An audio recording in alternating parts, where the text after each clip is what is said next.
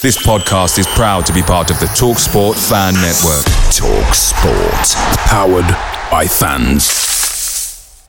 The TalkSport Fan Network is proudly supported by McDelivery, bringing you the food you love. McDelivery brings a top-tier lineup of food right to your door. No matter the result, you'll always be winning with McDelivery. Order now on the McDonald's app and you'll get rewards points delivered too. So that ordering today means some tasty rewards for tomorrow. Only via app at participating restaurants. 18 plus. Rewards registration required. Points only on menu items. Delivery fee and terms apply. See mcdonalds.com. The TalkSport Fan Network is proudly teaming up with 3 for Mental Health Awareness Week this year.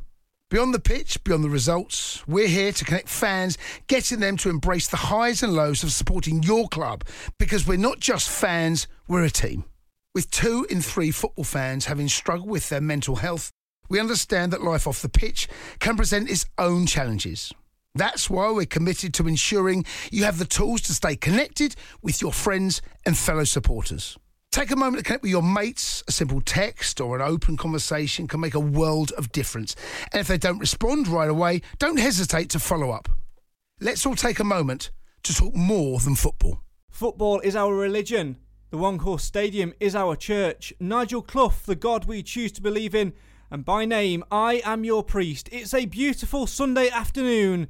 It wasn't a beautiful afternoon yesterday, though, as the Stags lost 3-1 to Harrogate. Let's talk all about it right here on the Sunday Sermon.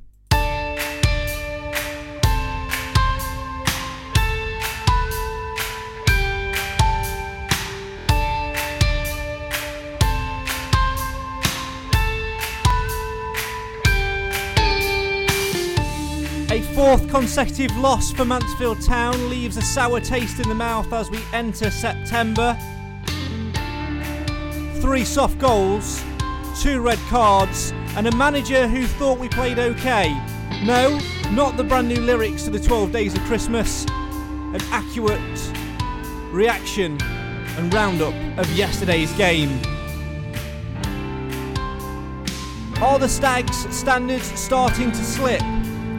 How will they cope without their captain Ollie Clarke and tenacious midfielder Stephen Quinn, both of which dismissed, rightly in my opinion, during yesterday's game? Did the Stags' debutant get himself off to a false start? Or have the Stags signed yet another questionable player at the back? Just how much of a gap is James Perch's absence leaving? And most importantly, can Mansfield Town turn it around this week in training ahead of next weekend's trip to Walsall? Something isn't quite right at the One Course Stadium, but what is it? Let's discuss all of that, see through the red mist of yesterday and try and find a way forward. A 4th consecutive defeat, a performance which just simply was not good enough. Let's put the world, or at least the Stags, to rights, right here on the Sunday Sermon. Joining me, as always, Clive Parkin, and today we've exchanged Nathan Edge for Alan Wilson, and also the internet for in person. We're outside in my garden. Turn up your volume, get involved in the comments and have your say on your team as the Stags disappoint once again on Saturday. Let's put it right here on Sunday. It's the show for the fans, by the fans. Why? Because Mansfield always matters. This is the Sunday Sermon.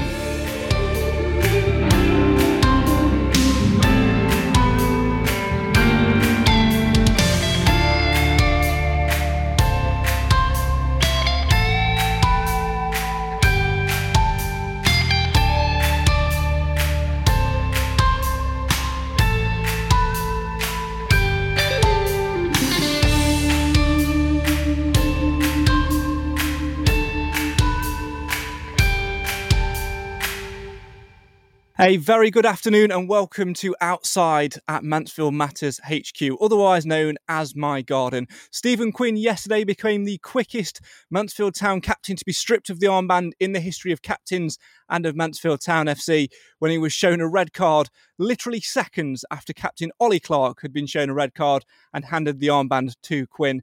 The Stags will be missing 2 midfielders for next weekend's trip to Walsall, but there are plenty more things to talk about other than that. As always, feel free to leave a comment and get involved with today's show. Joining me, as you can see, we have got Mr. Clive Parkin and Mr. Alan Wilson, who have joined us out in the outside. We've got a bit of a second camera going off. It's not as clear because it's using the Wi-Fi, but there you go. You can wave to that camera just in front of you there, gentlemen, and they'll be able to see you. There you go. And we've got the wide camera over there as well. So please do feel free to get involved. Alan, I'm going to come to you. Obviously, you're our Nathan substitute, or as we're calling it today, we've exchanged you for Nathan. For anybody that was inside the One Call Stadium yesterday, when one of the substitutions happened, instead of saying has been substituted for, you said exchange for. Just talk us through what went off there. What was happening? I just had a slight mental block, Craig. It's as simple as that. Oh dear, bless you. Well, hopefully that's all out of the way now, and there'll be no mental blocks here this afternoon. Although, Clive, I wish I had a mental block to block out yesterday's performance, another disappointing one. It was, but let me say straight away, ahead of all the discussions we're going to have, it's not the end of the world. We've still plenty to look forward to. It's very early in the season. We still have some class players, things to sort out. When they're sorted out, we'll be in business. Yeah, that's a key thing to remember, isn't it? You know, the fact that it is early doors, it is, only another defeat. It is earlier in the season. But, Alan, we are starting to get into this losing habit a little bit now. 4 consecutive defeats in all competitions. More than anything, it's just bad for morale within the group, isn't it? It is. It's a bad run is one that you don't want to get onto. Like a good run would be one that you want to get onto. It's just one of those things, I think, Craig. We've played 4 decent teams, and I think, to be fair, they did the homework on us yesterday, because George Maris hardly got a kick. As soon as he got anywhere near the ball as our playmaker, there were 2 men on him straight away. So somebody from Harrogate has done their own work. Yeah, certainly have. And maybe there's a little bit of that involved from Tuesday night as well, a little bit of that hangover. Keep your comments coming in, get them coming in, and have your say on your team. Let's have a little look at some of these comments. I know he fell out with Coughlin, but I'd have Christian Pearce back tomorrow. He's knocking about the Vanarama League and only 32. What a waste. An interesting comment that, Clive. We wanted a centre-half to come in. We wanted somebody to come in and be dominant. We'll talk more about Richard Narty later on in the show and pinpoint his performance, but everybody seems to be going back to that name of Christian Pearce. It's just a shame. It's 2 seasons down the line, and he had pretty much a whole season off. What with the whole COVID situation last year. That's an emotional reaction. I can't see Pearce coming back to this level now, and I think it would be a retrograde step for us to try and bring him back. There are players out there. We'll talk about Narty later. I don't think it's all pessimism about that young chap anyway. So. But we have got a problem. We've got a problem partly of our own making by poor recruitment during the summer and bad luck and ill discipline. Yeah, we certainly have. It's certainly one to keep our eye on. Lots of comments coming in already. Keep them coming in. Mark says missing a Hayden White figure. Long comment in from Peter. Harrogate boosted the game from the moment they equalised. Don't think we'd have beaten them with 11 men. Very disappointed with our overall performance. Clark unlucky. No. Quinn let himself down and his teammates. New lad played himself into the game after a shaky start. He was only here 2 days, hardly going to be a world beater. Keep your comments coming in. Love to hear your views on yesterday's game and a little bit more in between as well. Let's touch upon the red card. You'd have had a better view than us, Alan, of the red cards. What did you see of them? Let's first go with Ollie Clark's one. For me, a lot of people are saying it's a little bit soft, but Nigel Clough saying it's a little bit soft as well. But for me, by the letter of the law, he was the last man, simply had to go. Yeah, I would agree with that. But as for the second one, I didn't actually see it because I was doing the paperwork with the attendance. I just had the attendance so on my phone and I'm writing it down. But Kieran, who does the music when I'm on the pitch, as you know, he said that Quinn lashed out. He actually kicked out and he saw him do it. And it was either the 4th official or one of the other officials that actually told the ref. It wasn't the ref that saw it. I certainly saw a little bit of a fracas, Clive, with Quinn involved. I have to admit, I didn't see a kick or a punch. I just saw a lot of players coming together and Quinn in the heart of that. But there's no room for that in football. And you'd expect a more experienced player of Quinn's standing to be better than that, to be more disciplined than that. Yeah, but let's remember it's his 5th career sending off for ill discipline, for violent conduct. That's good research there. Well done. Yeah, it's I think credit to Quest for that one. But I mean, the guy's got a bit of a short fuse, and whatever it was done to provoke his action, it was indiscipline on his part. It was unprofessionalism. It's going to cost us his services for 3 games. And Clough's quite right to want to take action against him. Yeah, it certainly needs to, because it does leave us in the lurch, Alan. It's one of those, isn't it, now where, thankfully we've got Ryan Stirk back from his COVID isolation. Harry Charlesley's chomping at the bit to come in as well. But when you've got not one but 2 midfielders, 2 key midfielders to the way we set up and play, missing for at least a game, I think they'll both be 3-game spans, to be honest, it poses a big, big problem because, what if then we get another knock or another COVID? It poses a big problem. It does, but we've got midfielders waiting in the wings. Same as you say, there's young Ryan Stirk. I spoke to him yesterday when I came in. He said he's fit and healthy now, like he was on the bench. But I think other players will step up, and it's their turn to shine. And if they do, it'll be the fault of Ollie Clark and Quinn if they can't actually get back in the team. Yeah, it certainly will. And it does present, an opportunity for them to come in, and an opportunity for those players to try and impress. But you don't expect that from your captain, do you? You need to be better. Both the leaders, Clive, aren't they? Both are the type of figure that you look to when you're in a game like that to be better. Yeah, alongside Perch, these 2 lads are the ones we're supposed to rely on. And for 2 of them on the pitch on the same day, within minutes, to be sent off, it's ridiculous. The penalty was right. It was undeniably a penalty. It was undeniably an auto red, and we have to move on. I didn't see the incident. I only saw the aftermath because, like most people in the ground, I was concentrating on what was happening around the other sending off. But these things happen. When they're done, they're done. I think Mr. Clough said something like turning over a new page or some such trite comment. We dispatch it to history and move forward. Well, of course, we've no choice. Yeah, we can only go back and sort it out, can we? I'm sure we'll touch upon some of Clough's comments in a little while as well. The reset button. The reset button. Yeah.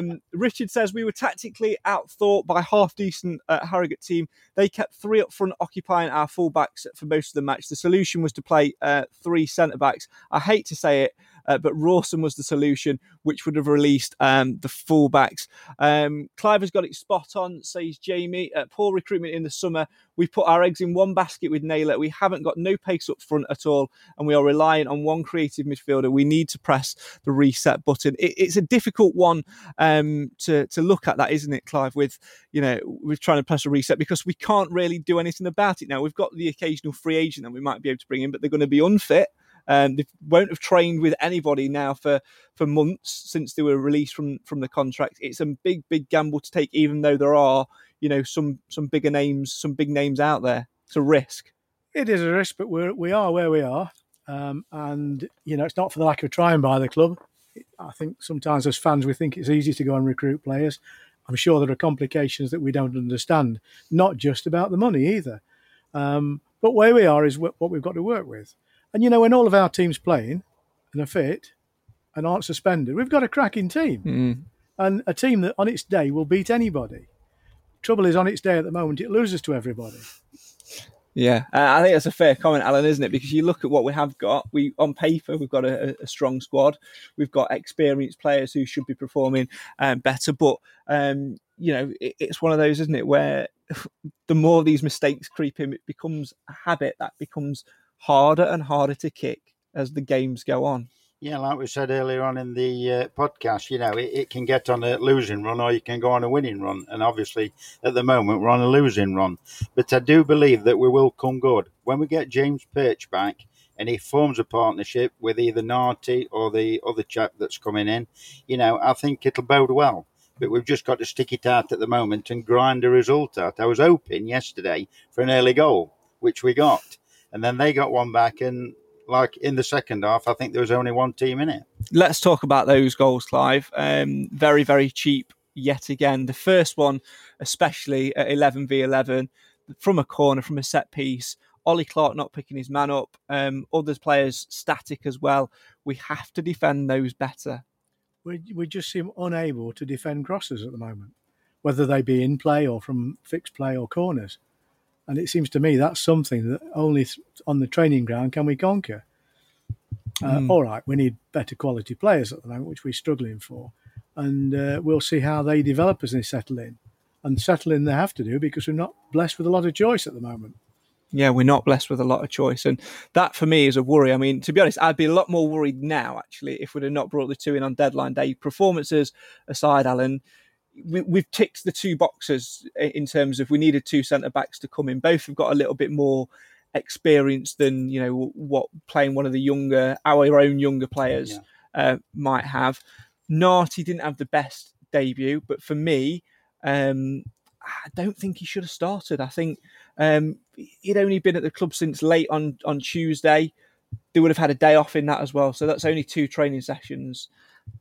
His hands were probably tied, Nigel's hands, to be fair, Craig, because Rawson came off with a bad back. He had a back spasm, didn't he? And he got a really bad back, and I didn't expect him to play, to be fair, but I thought Narty, he progressed into the game. The first challenge that he had within the first couple of minutes, slid in, got the ball. I know it was a bad pass out, but it just showed content, I thought, and I thought he played better as the game went on. Yeah, I think he did grow into the game, Clive. He did get in there. And I think, over the weeks to come, he will prove a good addition for us. And I think what's really key for me is not to get too angry and too annoyed at the niggly little bits, which, to be fair, were there because it's a progression. Yeah, I was a bit disappointed, well, more than a bit disappointed at some of the comments I read on social media after the game. There were Stags fans condemning Narty as being completely ill-equipped for the job. I don't know how you can judge that after one game. The guy came in, he's hit the ground cold. He's not been playing regular first-team football for a while. He's clearly got talent. He was a little bit off the pace in the first half. But he, as you say, he grew into the game, and in the second half, he didn't give me any reason for concern. I'd agree with that. It's a frustrating one, because you've got to try and get the partnership right as well.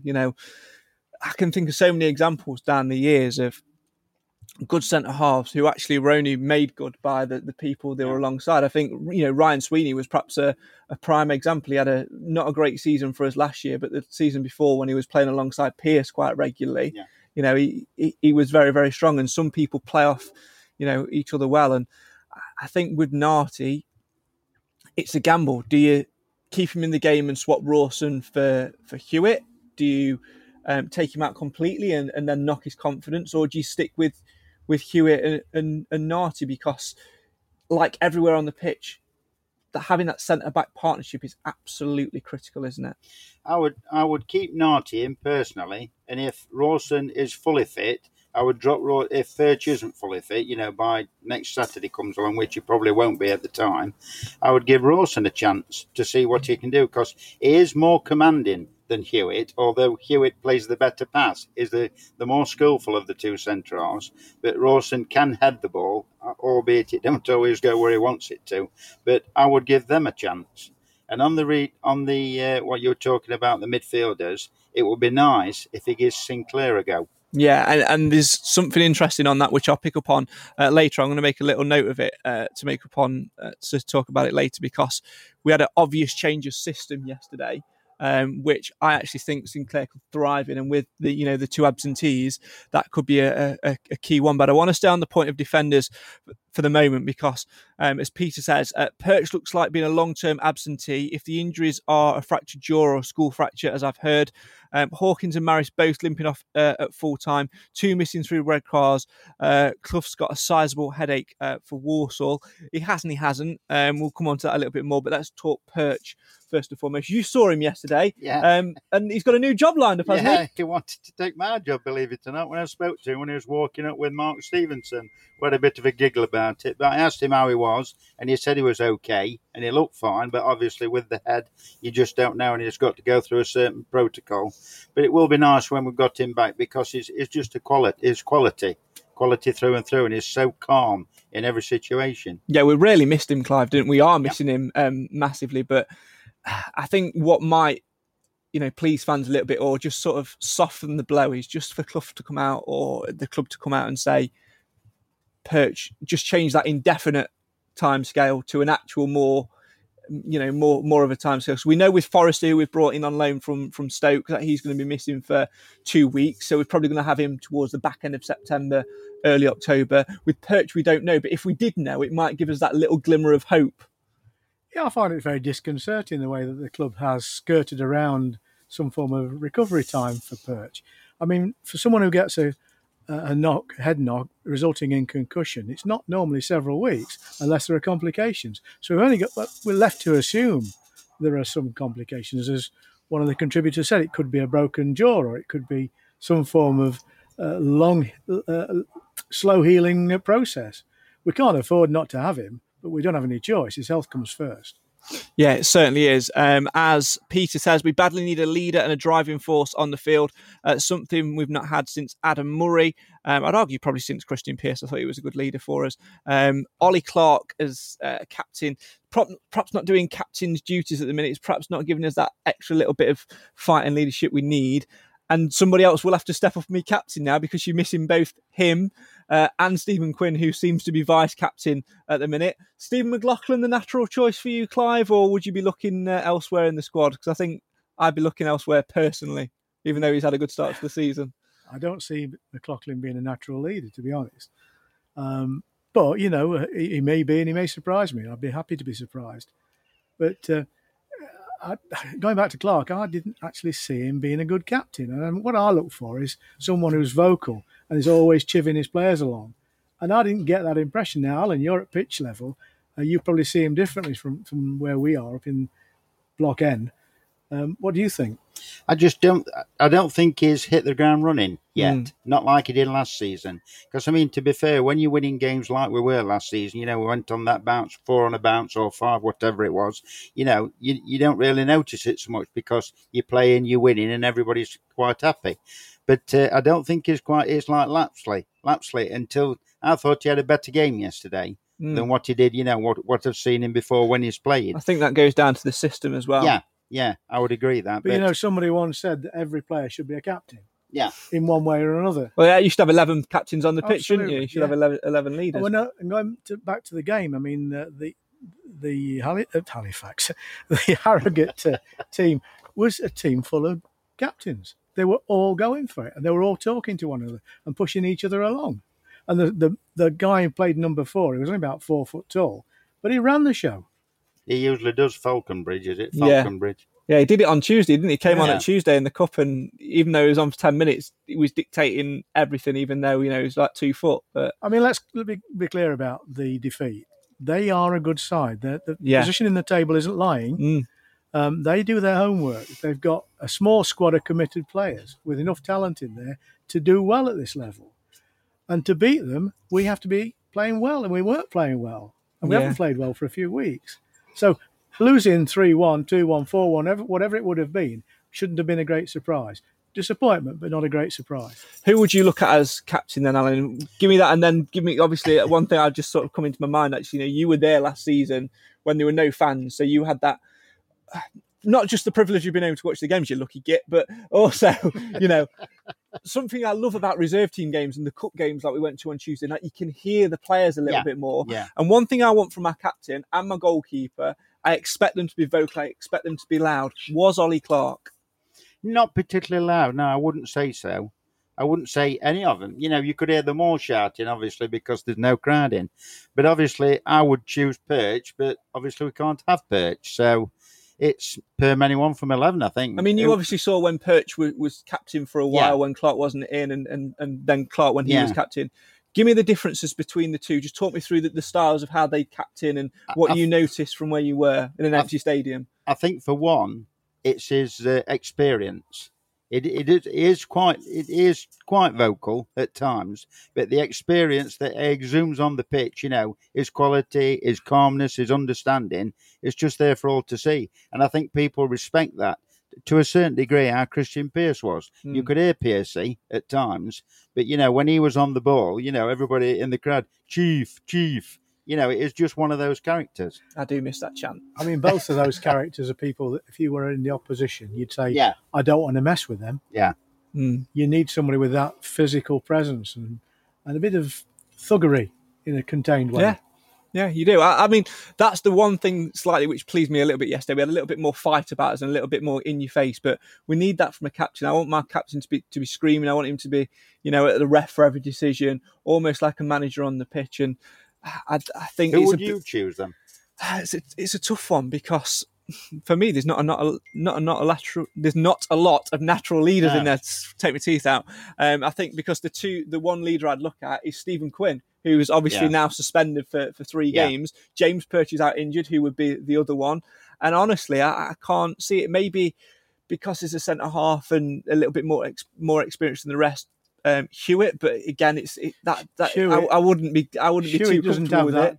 That presence. Yeah. I think if you're going to maybe look at anyone, I think you might have to look at one of the strikers, at Danny Johnson or Ollie Hawkins. Possibly, but I also thought of, even though it's going back, he is very vocal. What about Bishop? Yeah, I know he can't. People hate goalkeepers. People hate goalkeepers as captains, don't they? But I love him. Like the first person I ever saw was Kevin Pilkington, and he was the epitome of a captain. He is very vocal. Bishop is. I think there's more to being a captain than being vocal.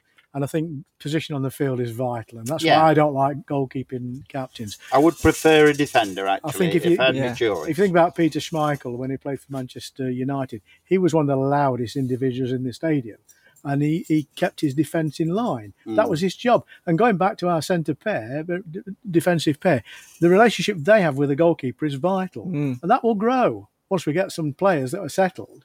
Yeah. Have you thought about Lapsley as a potential captain? Yeah, but I think there's a possibility there. He's quite a vocal player. It's whether he can, last the 90. I tell you what, let's get James Clark in at right back and just put him as captain because Nigel Clough seems to rate him. His name's Clark. Yeah. He captained the trophy game, didn't he? And I never heard him say anything though.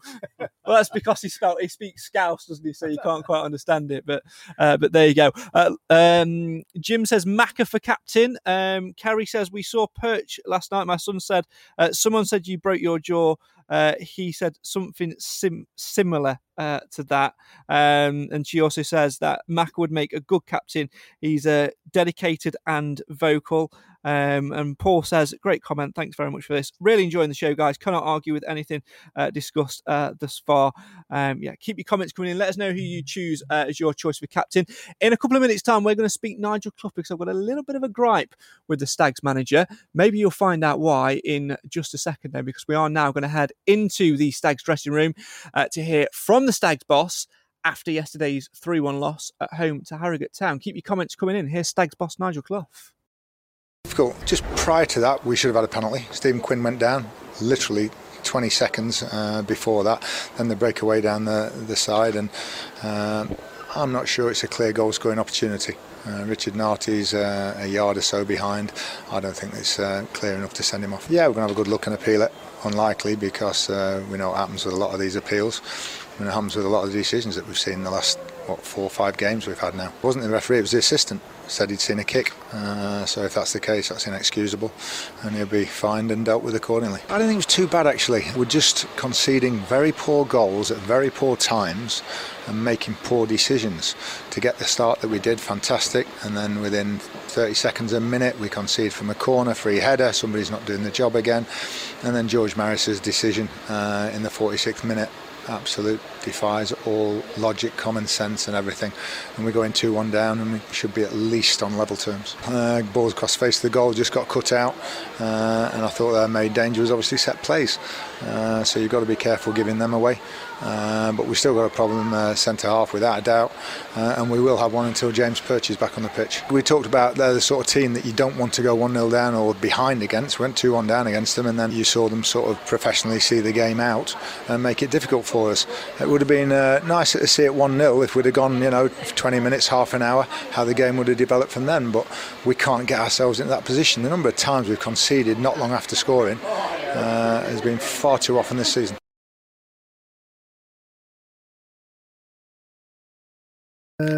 That's Stag boss Nigel Clough speaking to iFollow Stags. You can get more of that on mansfieldtown.net/iFollow. Make sure you go and check that out for much more interviews and comments from the Stags manager, who, I'm going to be honest, I've got a little bit of a gripe about, to be fair. And I had it on Tuesday a little bit because of his comments straight after full time, which we sort of touched upon midweek, Clive. But yesterday, he said that he thought we played well, and he thought Narty had a good debut. To be fair, we played well in the first 3 minutes. Yeah, but what about the other 87? The 87 plus? Well, they didn't let us play. It's as simple as that. I think Nigel is a glass half full merchant. And, he's always going to look for the positives if he can find any. And it's to his credit, he managed to find something that convinced him we were playing well. Yeah. I mean, some of the passing in midfield was okay. We're doing what we've been doing well. But it wasn't coming to anything. And we weren't... Balls were delivered to feet, we weren't holding on to them, which is a horrible Mansfield trait. Second balls, we never won. And that, by comparison, they were picking everything up. I think that's all down to them. And, they look at whoever came to see Mansfield, like on Tuesday night, it could have been as well as seeing them beforehand. They were there on us like little ratting dogs all the time. Kellen Gordon had one run down the wing with the crossing, which nobody could get on the end of, and that's all he could do. Yeah. Everybody was just straight on him all the time. We did not like being pressed at all, did we, yesterday? We panicked. Yeah, and that's the thing for me. I mean, we had good spurts, as Paul says. We did play well attacking. We had good spurts attack-wise. And I think a lot of that, like I mentioned earlier, comes down to the change of system. We've been going with the diamond. We've been saying for weeks, Clive, that it needed to change.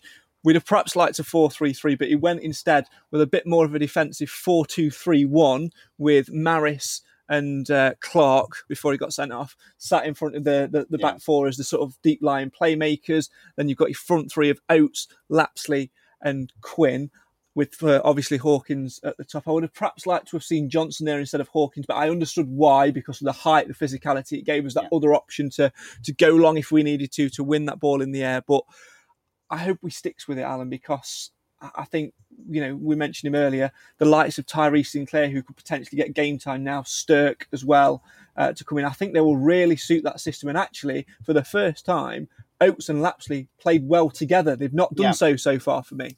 Well, I'd agree with Oates. I do like the looks of Oates. He's sharp, isn't he? He's got pace to burn. It doesn't look particularly fast, but once he starts, he can shift. He moved into a better performance yesterday, I thought. Quietly. He took the goal away, but that's, apart from that, his contribution was quite good. Yeah. I thought he made a decent difference yesterday, and I would like to see both him and Lapsley. I mean, they might have to now. Lapsley start together. And you've got, Charles Lee, who can come in as well. Yeah. He can play in that role in front of the back four, Clive, but he can also play wide on that right-hand side, which then lets Oates go left to fill the gap void left by Quinn, or even, as a second striker, and be a little bit more fluid with it.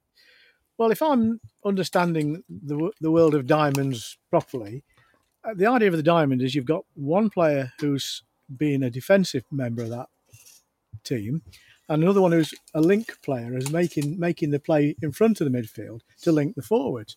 And Laps is the obvious candidate for that one. I'm not so sure that our defensive value out of the diamond was there at all yesterday. And we were left exposed. And that's why I personally like 4-3-3, because with 4-3-3 you can very quickly get five at the back, and also you've got that wing play when you need it. And they were playing down the wings again yesterday. We rarely got what we were looking for down there, and certainly the linear football, which we ended up doing for most of the game, didn't work. It didn't. I think that's why I was pleased to see us go with that new system and try that. But we went back into the old habits of once we sort of, we're pegged back to 1-1, and towards the end of the first half, we went back to that diamond a little bit. It didn't quite work. I like it when it's structured, because I honestly think that Tyrese Sinclair has got, a big season ahead of him, but he needs that chance, Alan. He needs that opportunity. I think if he can play on the left-hand side of a attacking midfield 3 and a 4-2-3-1, he'll absolutely thrive there. He will, and he gets free kicks as well, because he's so nippy in his trickery. I just hope that he plays against Walsall, because he's the ideal candidate I think for me. he will play against Walsall. I think we're running short of choices, and I don't want it to sound like it's as a result of default that he gets in the team. He warrants a place. He played well on Tuesday up at Harrogate for much of the time he was on the field. If anything, is a bit greedy occasionally. He doesn't part company with the ball too easily, but that's the guy's confidence, really. And he believes he can score with every free kick as well. Now, this is a big, big opportunity for him, because, he's not just training this week, he's got to impress. Tomorrow night at the One Course Stadium, Sunderland under-23s will be in town. Will you be behind the mic for that one, Alan? No. You're not going to be behind the mic for that one? No, will you be in attendance? No, not tomorrow night. I've got other things on. Oh, there you go.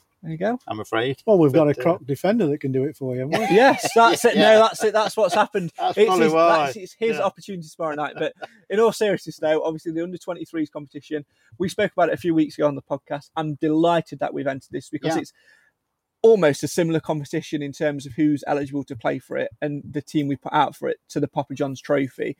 So it's given us that competitive reserve action we need. 6 games minimum, because in this competition you play home and away in your group stage. Sunderland under-23s up first. Sinclair, etc., played in the round previously. It's solved for the qualifying round.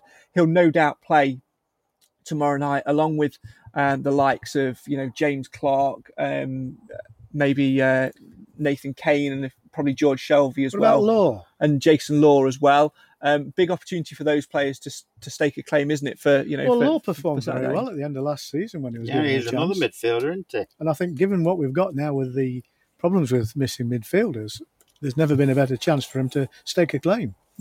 I think it'll be a big opportunity for all of them on tomorrow night, because also in that competition, you can have, I think it's 3 over-aged players, so over 3 20. or 4? I think it's 3 outfield over 23s, and then you can have a goalkeeper who was born before a certain date. So it's essentially 3 outfield, 1 goalkeeper over age. Shelby will play, no doubt, anyway, in goal. I say it will give him confidence, hopefully. Do you think they'll put Bowery in as an over-age player? Yes, I do, and I think he'll probably look at him I think he'll probably look at him either as an option centre forward, or I think he might look, and people might say that I'm being tongue-in-cheeky when I say I'm not. I think he might seriously have a look at the option of him at centre-half. Well, we've joked about it, but I mean, it's not completely out of the question. The guy's got physicality, he's got height, and he's not getting a game where he'd like to play, so why not? Yeah, the opportunity is there. I mean, do you know what? As daft as this sounds, I can actually see logic in this, Alan, because what are we missing at the back? Experience. What has Jordan Bowery got? Experience. Yeah. What are we missing at the back? Height. What has Jordan Bowery got? Height. What are we missing at the back? Someone who can read the game. What can strike? Who better to stop a centre forward than a centre forward? I would agree to a certain extent, but obviously he won't be playing tomorrow. But if worst comes to worst on Saturday, what about putting Hawkins at the side of Narty? Well, Hawkins can play there, can't he? He has played centre-half before. And I actually think the whole reason of Jordan Bowery playing centre-back, I actually remember Nigel Clough's post-match after Hull, Clive, which was we had a few missing, didn't we, I think, through injury or whatever, or COVID or whatever it was at the point. I think they played the night before. They had played the night before at Alfreton as well, yeah. And he ended up playing Bowery, because Rawson played the night before at Alfreton, then played the next day, played the first half at Hull, because we were there, we watched it together, and then we were both saying at half time, weren't we, Al, about, he's playing Bowery at centre back. And I can understand why now, because he wanted to form that partnership between Hawkins and Johnson. So perhaps if he wants to keep that throughout the season, why would he change his mind in September? Yeah. I think, you've got an option of Bowery. And for me, if I were Bowery, I'd be thinking, do you know what? I'll take it on as a challenge, because if it means I'm playing and means that I'm making a difference and contributing to the team, play me. The only thing I worry about with Bowery is a tall lad, but he doesn't jump very well. You get smaller players like Danny Rose, when they jump, they double in height. And when Bowery jumps, he actually reduces in height. Whereas, Hawkins has got a natural airplay, as it were. But I think either of them are worthy of a place when we're desperately short of quality people. Yeah. Let's have a look at what some of the comments are saying. Paul says, we're looking for Hawkins a lot. If that's the plan, then we must play a man off him for his flicks. So I think we are doing that, which is another reason for my Bowery argument at the back. Peter says, I totally agree with you, Paul. Our front two are miles apart, and anyone in the crowd could see if Hawkins did get to the ball first, no one was picking them up. And Richard says that the Bowery idea isn't daft.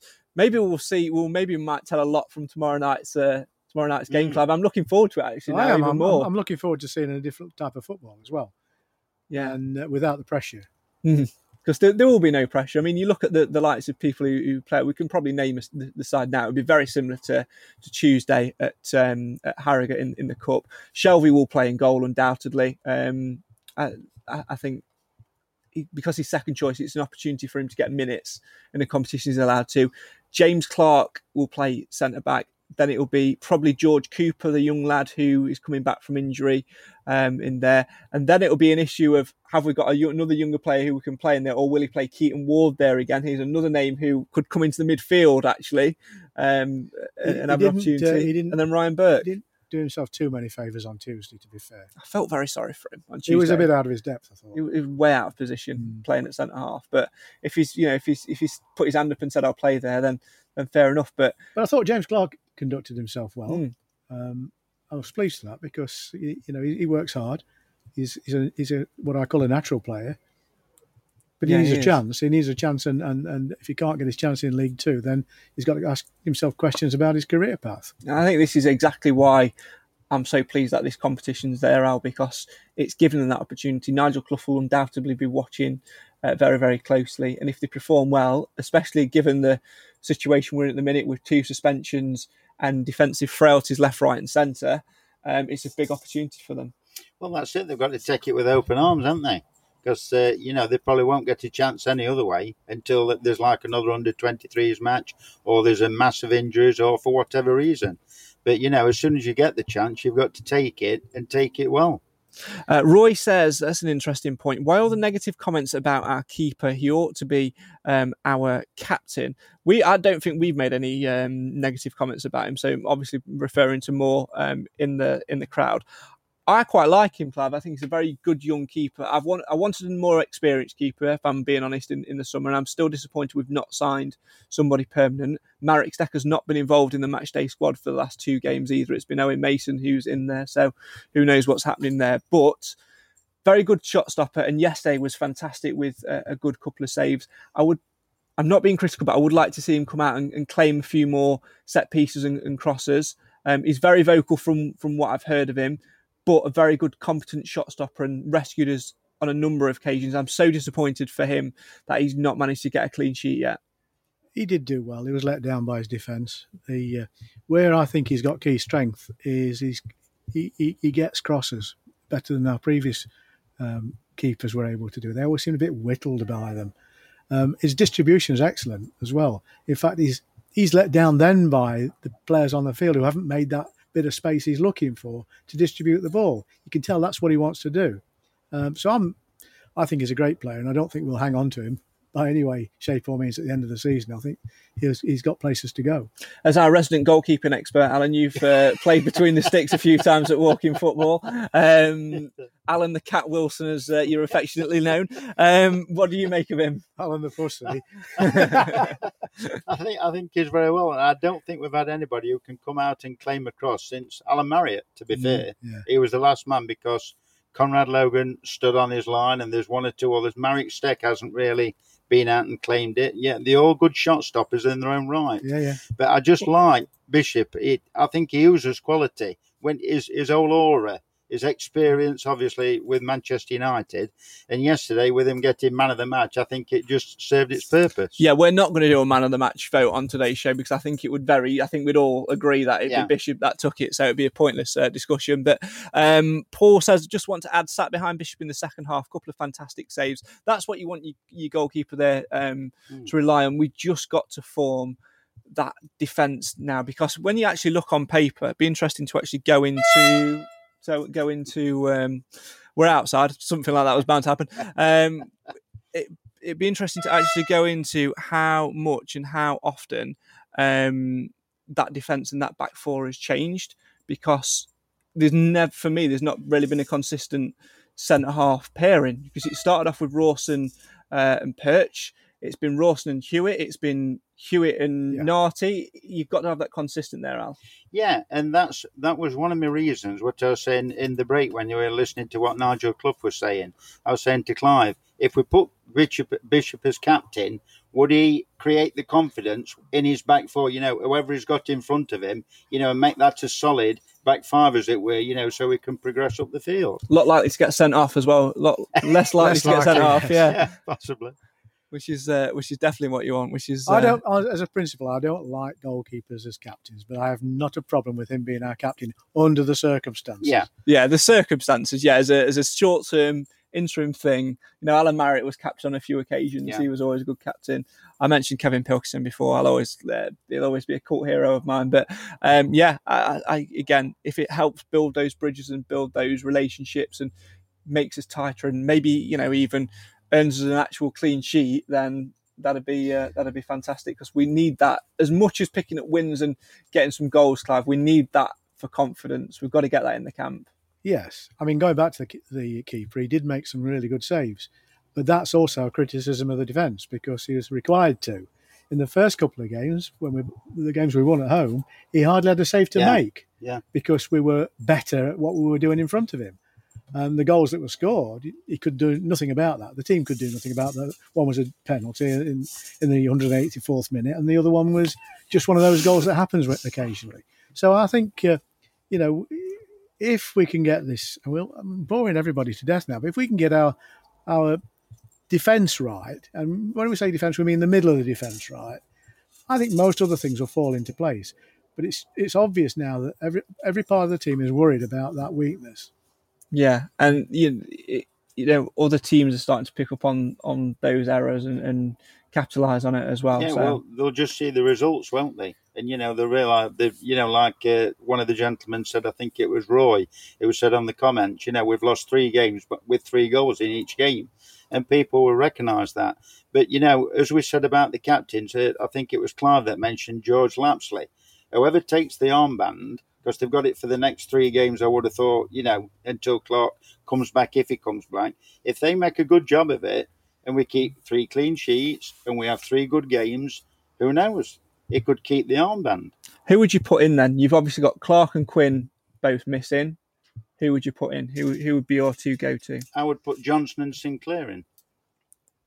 Any particular reasons for the 2? Sinclair, because I just like the youth. I think he's quality. I really do. And he'll go at the defences. And whenever I've seen him play, he's done reasonably well.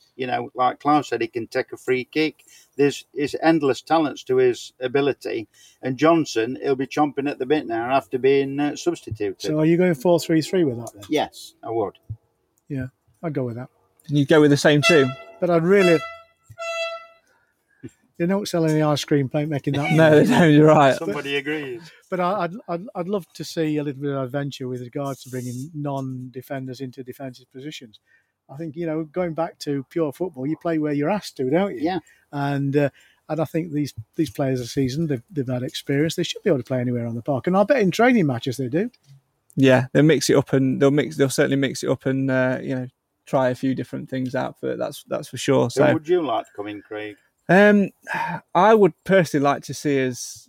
I agree that I'd like to see a 4-3 at some point, but I think I'd like to see us stick with this 4-2, 3-1 at the minute, just to help us keep a clean sheet. Because I think 4-3-3 keeps us a bit exposed, but also with playing the 4-2, it allows Kel Gordon and Stephen McLaughlin to push push up, and someone else to come in, those 2 that are deep line to come and sit in and make that a back 3. And it does, but it was clear that Harrogate knew the way around that, and they marked Maris out the game. Yeah, and that destroyed that format. But you see, I would also be looking at taking Maris out, because Maris made another mistake, which he was responsible for a goal. We've not talked about, and it's been brushed under the carpet a little bit. Clough mentioned it, and I'm glad he did. I'm not putting him on, the chopping block or whatever. I'm just highlighting the fact that that decision making in that position, you need to be a little bit more cleverer there. You need to be switched on. Should have just put that ball out of play. That should have just gone into Bishop Street rather than trying to play it at that point. But going back to answer your question about who would I put in, there'd be 3 changes for me, and obviously Maris is the other one. So the 2 suspensions, I'd stick with the 4. I'd go with the same back 4. I think you've got to stick with Narty. You've got to build his confidence up, and you've got to allow that pairing to gel. Yeah. you've also got the option at some point of later on in the game bringing Rawson on and going to a back three with 3 centre backs, and because then Hewitt can push a little bit wider. That allows McLaughlin and Gordon to push on and to bomb up the wings, which I think, especially down the left-hand side, we're going to rely on McLaughlin doing a lot more because Quinn's not there. So it would be the same back four. I would bring Charlesley in for Ollie Clark and sit him in front of the back four. I would also bring Stirk in for Maris to sit him there as well. And nice to see a little bit of a partnership between those two, because I think they'd read the game very well and play off each other very well. And then obviously on that left-hand side with Quinn's absence, it has to be Sinclair, because he's got the quick trickery, he's got the quick feet, he's got the potential to win us free kicks because he's clever and he's quick. But also, Nigel, this is to you. He has a long throw, and we have X amount of people over 6 foot in the team. Let's think about that. Let's use it. And that's a weapon to be used. And Hewitt's got it in him as well. And I think when we've got strikers in the team like Hawkins, etc., I'd look at that. And, so you're talking about Stirk for Maris, Sinclair for Quinn, who for Clark? Charlesley. Charles can't. I'd be looking at Charlesley if he's fit. Yeah, if he's fit, and I think again that will depend on whether he gets some minutes, which I presume he will do tomorrow in the under-23s game. I think failing that, it'd have to be a system change, and you'd have to have a look at maybe bringing Johnson back in and dropping Lapsley a little bit deeper. But when Lapsley's played deeper, he doesn't do it for me. He's an attacking player, so I wouldn't want to risk leaving more gaps in the team. I'd look at them, because I think Charles has got a bit of experience behind him now as well, and we need someone who can put a tackle in. But he's another one that'll be chomping at the bit. Yeah, and also as well, like I was saying about Gordon getting forward from right back, he also gives us that option to go and play wide and to then sit into 2 banks of 4 to close off that midfield, to play on that right hand side and to push a little bit further forward and have that creative license. Another thing we could do as well is sit Hewitt in that midfield role, bring Rawson back in, and block it off that way. I think there's a lot more options than perhaps we're giving credit for, Clive. Yeah, I think you've touched on something there as well, because Hewitt, I like the lad. I think he's a fairly svelte player. Absolutely. Carry on. He agrees. He does. But I don't think he's tough enough. I think he hasn't got the brute in him. And I think you've got to have that in the position we've been playing in. Yeah. Earlier in the season, in fact, it was one of the pre-season games, he played a wide back position. Yeah, he played right back, didn't he? He played well. And he played Coventry. Was it one of the league games he played at right back as well when Gordon was injured? Yeah, but he didn't have a. You see, that was the one where he didn't play very well at all. I think the guy's got something in him, and he was always in the team for Scunthorpe. I know for Grimsby rather. I know what happened to them, but he, going back to pairings, he and Menayeze played together nearly all the season at Grimsby. They ship an awful lot of goals through the centre of their defence. No, maybe just because they were regularly playing together, and that's possibly what we're coming back to again. While we've got the problems with suspensions and injuries, we're having to make do. Once we've got past that stage, we need an ideal pairing, and hopefully we'll find that in the next month. Yeah. But Nigel says there's plenty of free agents out there, and he must have a long list. Yeah, well, and I reckon sooner or later they'll be ringing me. Maybe they're on that bike, pressing that bell. Maybe they're pipping that hooter to try and get Nigel Clough's attention. All right, Mrs. Slocum, calm down. It's definitely an interesting proposition. Do you think Clough might look to dip into that free agent market, Al, or do you think he'll be happy to stick with what he's got? I think if one comes available that's suitable, he'll go for it, because he must have no end of contact. Because he did last year, didn't he? Yeah. I mean, was it Jake Wright who came in and only played 1 or 2 games for us, but he gave us that extra bit of experience on the training ground as much as anything else. Yeah, I mean, we've had quite a few training, haven't we, supposedly, these players.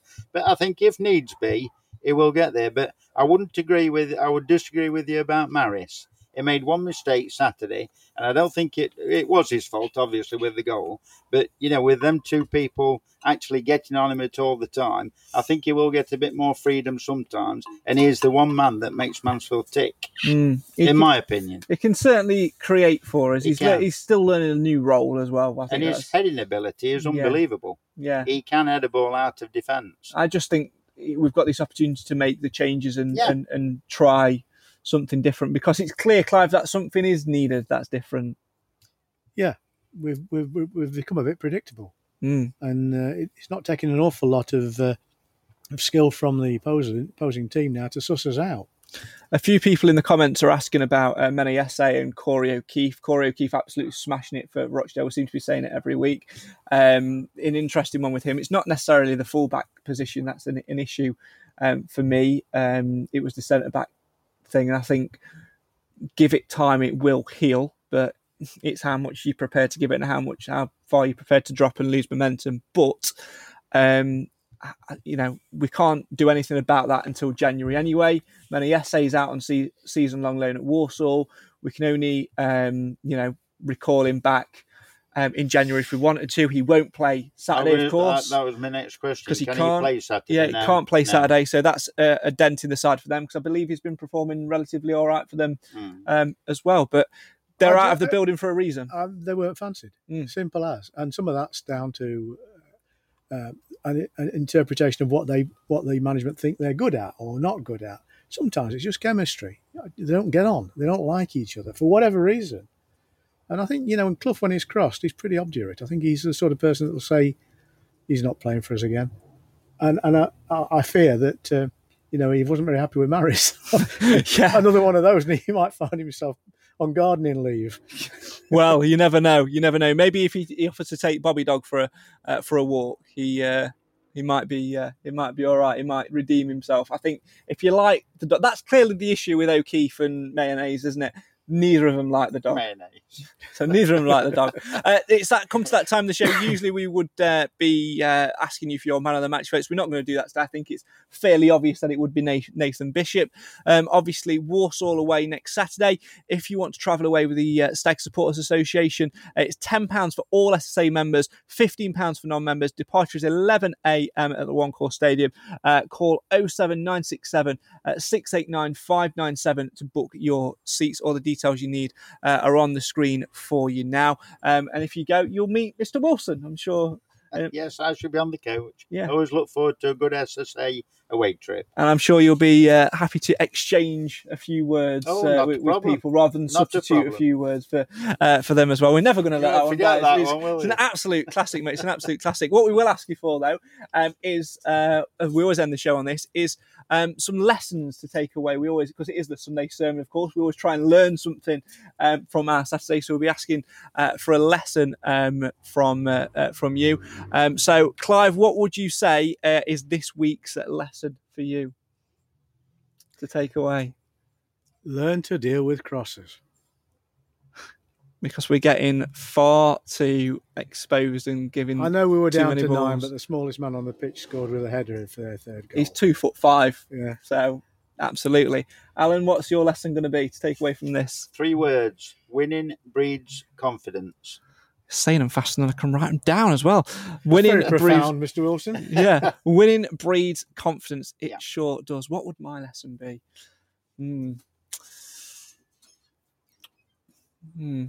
Pick a captain who isn't going to get sent off now.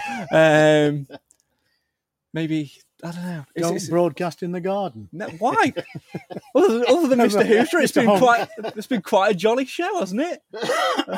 We've had a nice cup of tea. We've had a nice laugh out in the garden. The dog's enjoying himself over there. Yes.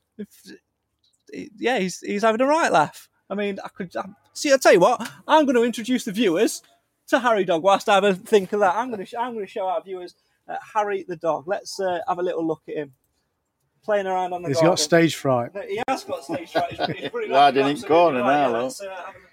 I've tightened this too much. There you go. That's better. Where is he? He's over there. Harry!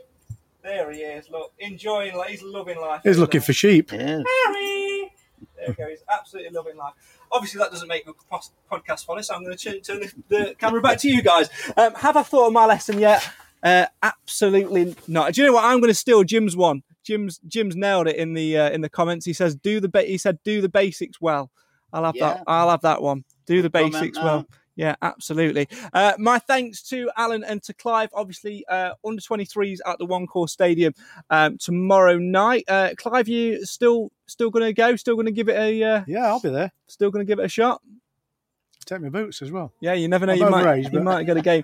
Walsall away on Saturday as well. Alan, you going to be making the trip? I've got my ticket. Yeah, got your ticket. I should be on the SSA coach at 11 o'clock. Because regardless of the way we performed at home on Saturday, we all want to follow the journey. My thanks very much to you two. I'm sure I'll see you again at some point later on the season. Do you want us to get you like a framed A4 script to say substitution and not exchanged? Or I think you should start coming up with more of those, to be honest. What, just to keep the crowd happy? Yeah, I mean, it created a bigger talking point than sending off, so you never know. I'll try my best. I'm sure, as always, you will. My thanks to Alan Wilson and to Clive Parkin. My thanks to you guys at home as well for joining us today on the show for the fans, by the fans. Lessons always have to be learned when you're a Mansfield Town fan. Deal with your crossers. Winning breeds confidence. Do the basics well. And if you're going to get sent off and you're going to have a little dig at a player, maybe don't do it right in front of the linesman and the fourth official. Be smarter, kids. Be smarter. See you again later in the week. Possibly there'll be no Sunday sermon next week because this time next week I'll be in a comedy club in London. I won't be on stage though. Disappointing. I probably should be. But we will potentially see you later on in the week. For now though, my thanks to you for getting involved in the comments, for liking, for sharing. Keep an eye on our social medias and mtfcmatters.co.uk. Till next time, this is the show for the fans, by the fans. Why? Because even when we get battered 3-1 at home and get 2 players sent off and are really, really annoyed, Mansfield always matters. Good night.